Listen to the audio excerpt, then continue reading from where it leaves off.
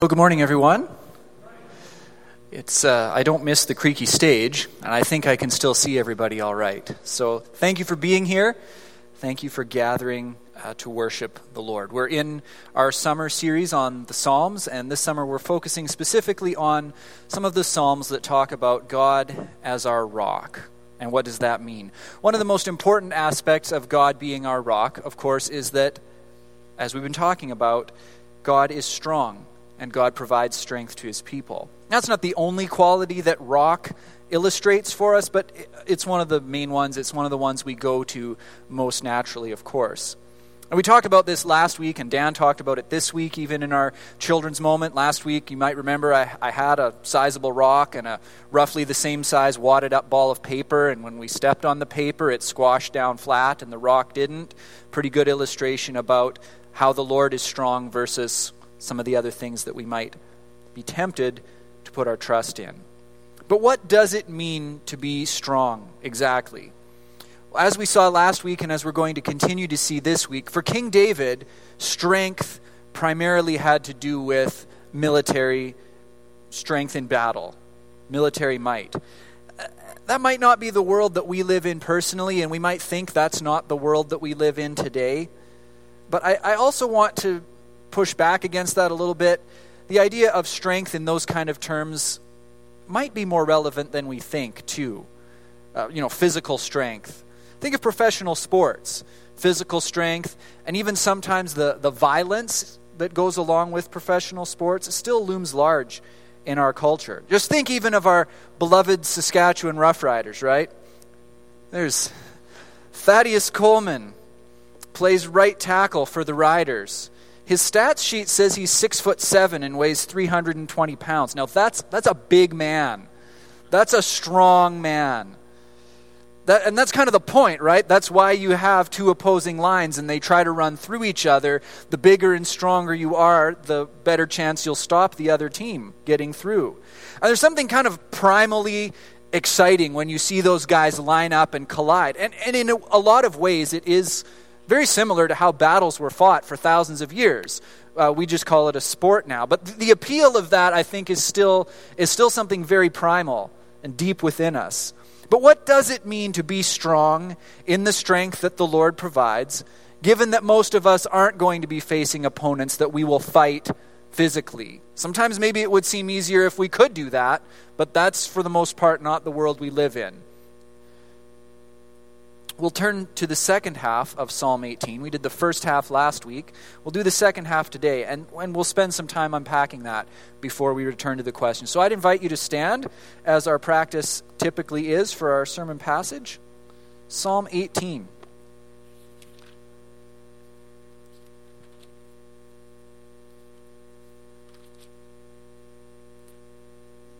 Beginning at verse 31.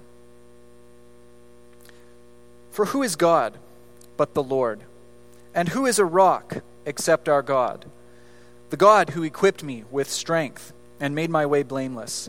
He made my feet like the feet of a deer and set me secure on the heights. He trains my hands for war so that my arms can bend a bow of bronze. You have given me the shield of your salvation, and your right hand supported me, and your gentleness made me great. You gave a wide place for my steps under me, and my feet did not slip. I pursued my enemies and overtook them and did not turn back till they were consumed. I thrust them through so that they were not able to rise. They fell under my feet. For you equipped me with strength for the battle. You made those who rise against me sink under me. You made my enemies turn their backs to me, and those who hated me I destroyed. They cried for help, but there was none to save. They cried to the Lord, but he did not deliver them. I beat them fine as dust before the wind. I cast them out like the mire of the streets. You delivered me from strife with the people. You made me the head of the nations. People whom I had not known served me. As soon as they heard of me, they obeyed me. Foreigners came cringing to me. Foreigners lost heart and came trembling out of their fortresses. The Lord lives, and blessed be my rock, and exalted be the God of my salvation, the God who gave me vengeance and subdued peoples under me, who delivered me from my enemies. Yes, you exalted me above those who rose against me. You rescued me from the man of violence. For this I will praise you, O Lord, among the nations, and sing to your name.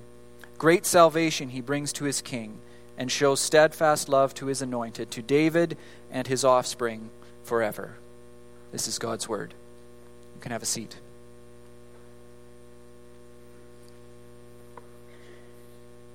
So we're confronted in our text today, at the start of it, with two important questions. Who is God but the Lord? And who is a rock but our God? It's probably fair to say that these are rhetorical questions. That is, they're a question that's meant to provoke a certain response rather than questions that are actually seeking information. It's probably fair to say, though, that these aren't redundant questions all the same, though. So we typically characterize the ancient world as polytheistic. That is, people worshiped lots of different gods in the ancient world. Sometimes these gods were personified as natural forces or objects, right? So we had river gods and storm gods and crop gods and all of those kind of things. And then in other situations, sometimes these specific different deities became prominent for groups of people. And so you had different nations and cultures around the ancient world that worship different gods, right? Like Horus and Osiris and Baal and Asherah and all the ones we read about. This is, of course, an oversimplistic understanding, but these gods functioned all more or less in the same kind of ways, though, different names though they had and different areas of nature that they were supposedly in control of. So three things. The stories of these gods, the mythology surrounding them, provided sort of a basic framework and worldview of reality for the people that worshiped them. Second, typically these gods were worshipped by making sacrifices to them. And third, people made sacrifices to these gods in order to try to obtain success, usually agricultural success and success in warfare. And we kind of nod and agree, right? Yeah, polytheism, nature, yeah, storm gods, we get that, fertility religions and so forth. But let's not deceive ourselves. As Dan even said earlier, there's still a real sense in which there are all kinds of deities on offer in the world today. And we can deceive ourselves, right? We can think that we're very sophisticated, but in trying to be very sophisticated, we can be actually quite naive to that fact. The ancient world was polytheistic in a religious sense. The modern world, at least the modern Western world, is polytheistic in a secular sense. We still have fundamental mythologies that people turn to in order to try to provide meaning for their lives. We might not call them deities, we might not make blood sacrifices to them, but we still have these fundamental stories, often surrounding wealth or success or those sorts of things. And while we may not sacrifice the blood of animals to them, we do still make a lot of sacrifices to the things that we believe will give our lives meaning. Friends, anything we turn to in order to provide some kind of fundamental meaning in our lives and in order to find success, those things are in some sense a god to us. And anything we're willing to sacrifice for, those things show where our true priority lies. Because sacrifice is one of the most ancient forms of worship that there is. And we're still doing that, even if we don't call the things we sacrifice to gods or deities. And so just like Israel getting drawn into worshiping the other deities around them, Baal and Asherah and all the rest of the surrounding nations, we can be tempted to trust in and worship the modern deities of wealth, popularity, consumerism, talent, and so forth. There are many other claims to deity on offer throughout the world. And it remains an open question whether we're going to stay faithful to the Lord and worship Him alone, or, like ancient Israel kept doing, are we going to be drawn away and tempted to worship some of these other deities? That's why these questions, particularly the second one, are important and what they're getting at. Who is a rock except our God, right? What things out there on offer are actually going to prove strong enough to stand on and reliable when difficulties come? Are these other things going to prove that? Or only the Lord? From verses 32 to 42, we get a number of examples in which King David points to the Lord's strength. And of course, there's poetic imagery here, just like there was in the first half of the psalm. But the point should be clear. the Lord showed himself strong in David's life in terms of military strength and in battle. The first few verses of this section describe how the Lord strengthened him, and then the following verses describe what that actually looked like and what happened. So verse 32, the Lord equipped him with strength. The Hebrew word here frequently has to do with putting on clothes or armor for battle. It's a different word in that story, but it's hard not to think of the episode when Saul offered David his royal armor to go out and fight Goliath, and David didn't take it. He was trusting in the Lord to protect him. Verse 33 says the Lord gave him feet like a deer. The Lord enabled him, the image would say, to run fast, to outrun his enemies, or to pursue them. It's easy to think here of those years of David's life where he was on the run from Saul, living as an outlaw in the mountains, fleeing for his life many times.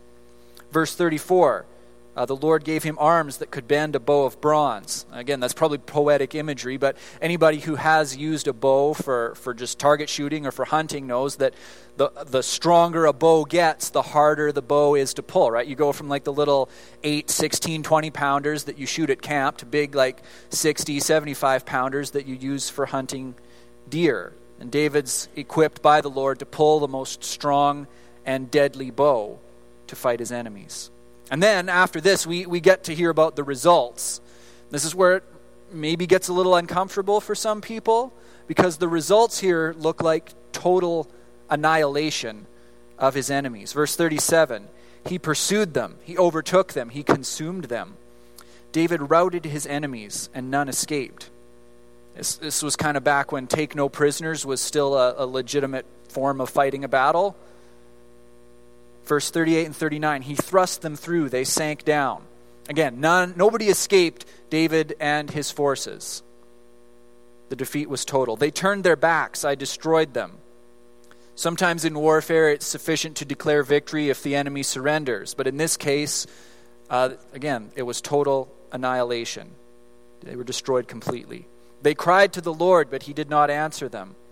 In contrast to David's crying out to the Lord and being heard, his enemies were not heard. And there were times in David's life when, unfortunately, his enemies were other Israelites who may have cried to the Lord. Maybe even some of the pagan nations got so desperate that they tried crying out to the Lord too. But in any case, the Lord heard David and was with him and was not with his enemies. Now we might begin to think that David is or was somewhat of a kind of bloodthirsty killer, just obsessed with battle and killing. And again, these are violent images, and not just violent in a warfare context. Like, these are kind of violent in a way that wouldn't even be acceptable in a modern warfare context, like pursuing people who've turned their back to you in retreat and killing them. There's something very violent. So what do we do with that? I appreciate how verse 43 begins. You delivered me from strife with the people. David praises the Lord, not just that the Lord delivered his enemies into his hands, but that there came a point when he was delivered from having to fight these wars altogether. If you want to flip over to 2 Samuel 7, you can do that. There are some things in that chapter that really do help us to understand what's going on here. That chapter really represents the high point in King David's life. It's a long chapter, so we won't read it all, but I'll go over the important parts of what happens. So it begins by saying, there came this time when the Lord delivered David from all of his enemies and from warfare and from violence, and things were good. There was a season of peace. And so in this season of peace, David and Nathan, his trusted prophet advisor, are discussing what's going to happen. And David has this idea that he's going to build a house that is a temple to the Lord. And Nathan the prophet says, oh, that sounds like a great idea, David. Do whatever is on your heart. And then Nathan goes home, and the Lord speaks to Nathan in a vision and says, you got to go tell David the temple thing is no deal. You see, what's going to happen is David wants to build the Lord a house in terms of a building. But what is actually going to happen is the Lord wants to build King David a house in terms of a family line or a ruling dynasty. And so Nathan the prophet goes back and communicates this to David. But all that to say, you see what happens here is that David had to go through this season of warfare and battles in order for the Lord to bring him to this season that turned out to be the high point in his life, when the Lord made these promises to him that he would have this, not just a ruling dynasty, but even an eternal family line. And of course, we can look back on that and see the messianic promise contained in that, because that ruling dynasty was the family line from whom the Lord Jesus came. So you see what happened here. It was all necessary preparation to get him to that high point in his life. The warfare, the violence, that wasn't an end in itself, but a necessary, although unpleasant, pathway the Lord had to take him on to get there. But here's where it gets really interesting. We can have no doubts from this psalm and from many other passages that the Lord was absolutely fighting for David, giving him strength, helping him to overcome his enemies. And yet at the same time, we can't just say that this was an unqualified good either. Again, if you want to flip over to 1 Chronicles 22, starting at around verse 6, we have some of David's final instructions to his son Solomon. In other words, this fits in well with the context of Psalm 18, because that seems to have come at the end of David's life. And in this passage in Chronicles, David elaborates more on why it was that the Lord didn't want him building a temple. And the answer he gives to his son Solomon is because he had lived a violent life of warfare and battles and had blood on his hands. And so Solomon would be a man of peace. That's what his name means. And he would be the one to build the temple to the Lord. And this kind of blows my mind. That on the one hand, we can say that the Lord empowered David to fight these battles, but on the other, you were a man of violence, David, and it's not suitable that you raise this temple. And we can argue, the book of Chronicles always presents a more favorable picture of David, and even of some of the bad kings than Samuel and Kings does. But again, we got to take Scripture as a whole here and see what it's saying. An elderly David was able to affirm both that the Lord fought for him and helped him to win those battles, but also to say that even though the Lord strengthened his hands for the fight, his hands still had blood on them at the end of the day. They weren't unqualified goods in and of themselves. There were consequences. David concludes with a benediction, verses 46 to 50 through to the end there. The Lord lives. It's actually a Hebrew construction. It's typically used in oaths, where we get as the Lord lives, and then somebody takes an oath using that format. So David's not exactly taking an oath here, but he's doing something kind of similar. He's saying that this is a true and trustworthy statement I'm about to make. We should take this statement very seriously. He's answering the questions he posed at the beginning of this section, back in verse 31. Who is God but the Lord? Who is a rock except our God? No one is God except the Lord. No one is a rock except God. Because the Lord, unlike all those other deities, or supposed deities, is the only one who actually is alive, who actually lives, who actually delivers his people, the only one who is mighty to save. He alone is God. He alone was David's rock and God. He alone is our rock and our God. He alone is worthy of our praise. But what do we do with this? So as I said, most of us are not going to literally go out and fight actual enemies the way that King David did. So what does it mean to be strengthened in the Lord's strength for us when it's going to look so different than what happened with David? Well, we ended our sermon last week by emphasizing the fact that probably the dominant picture of strength in the New Testament is exactly what we were singing about earlier, that the Lord raised Jesus from the dead. St. Paul prays in Ephesians chapter 1, 19 and 20, that Christians would know what is the immeasurable greatness of his power toward us who believe, according to the working of his great might, that he worked in Christ when he raised him from the dead and seated him at his right hand in the heavenly places. So whatever it means to be strengthened in the Lord's strength, for us as Christians, that's where it starts. It starts with the Lord raising up Jesus from the dead. It starts there, but it continues on. Romans 8:11, Paul makes another crucial statement. If the Spirit of him who raised Jesus from the dead dwells in you, he who raised Jesus Christ from the dead will also give life to your mortal bodies through his Spirit who dwells in you. And then in Ephesians 6, some of the verses we heard read earlier. Finally, be strong in the Lord and in the strength of his might.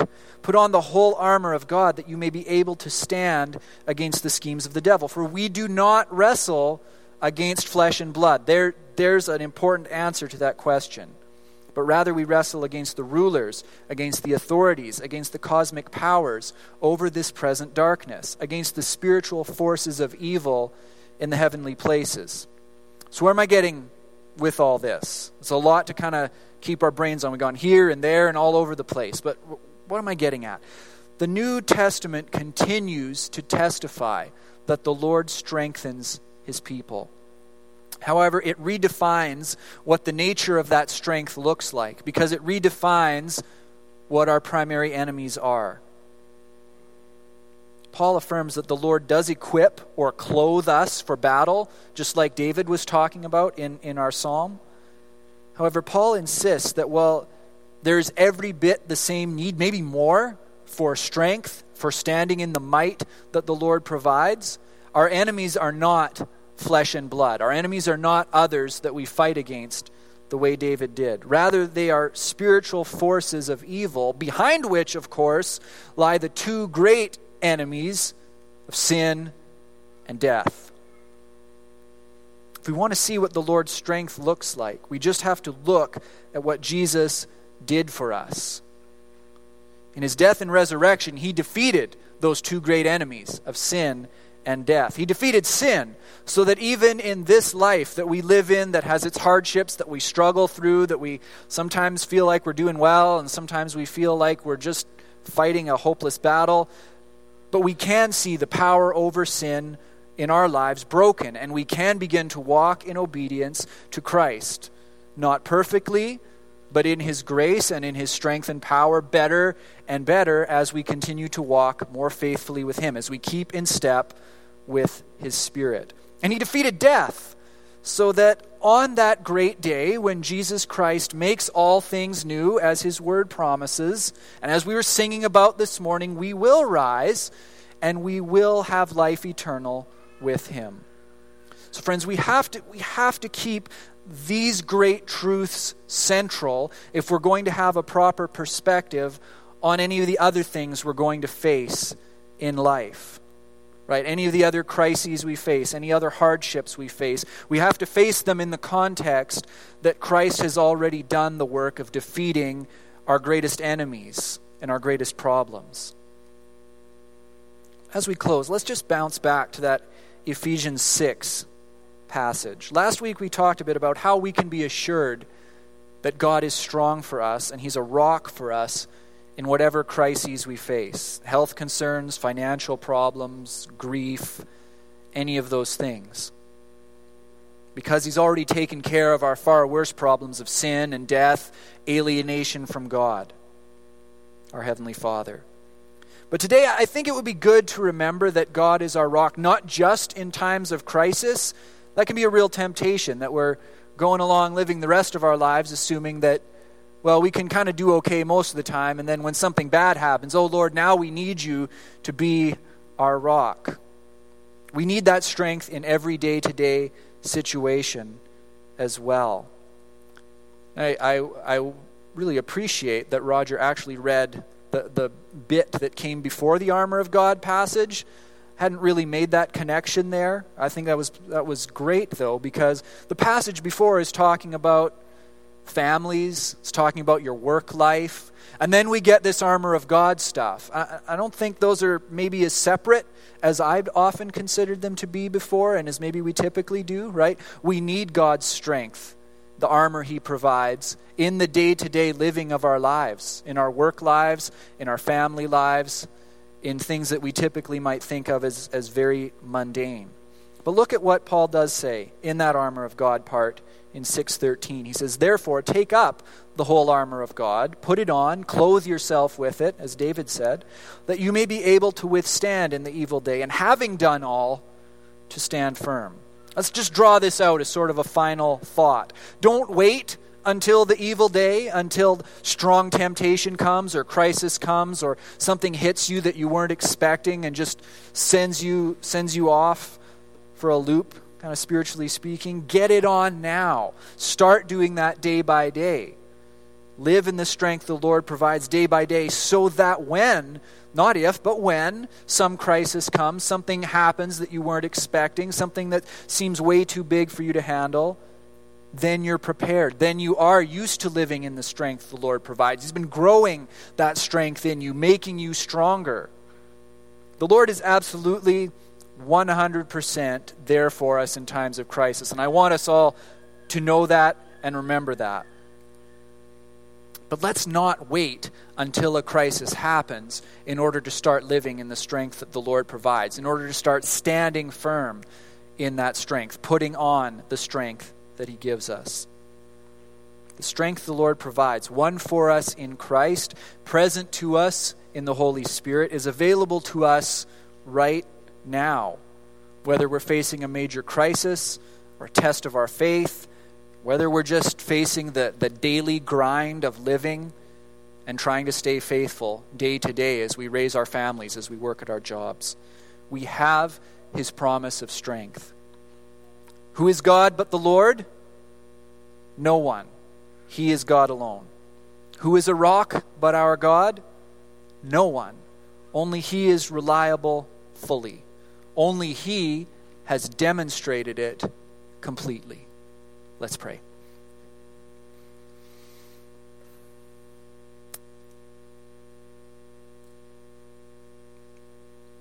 Lord, we thank You that You are our strong rock, and that You are strong for us in ways that so many other things cannot be and never will be. And Lord, we confess that we are all tempted and prone to trusting in so many other things that are around us. And we ask in Your mercy and Your grace that You would strengthen us, that we would see that You alone are reliable, that Your strength alone is sufficient for the needs that we have. And we thank You, Lord, that You have demonstrated that strength supremely in the work of Jesus, as we read in Your word about the great might You demonstrated when You raised our Savior from the dead and seated Him at Your right hand, Father. And we know that we face difficulties in life, even hard things, crises of all sorts. But as we remember what You have already done for us, may it put all of those things in their proper perspective. And Lord, we ask today that as we go from here and as we seek to live in the strength that You provide, that we would clothe ourselves, allow You to clothe us in that mystery of how we work and how You work for us, that we would see that happening as a reality in our lives, not just when a crisis comes our way, but day by day in the walking with You, in the building our strength and our Christian character and the likeness to our Savior that You desire for us. So will You give us that as a good gift?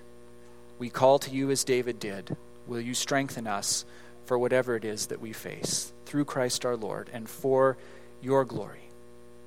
Amen. Would you stand with us as we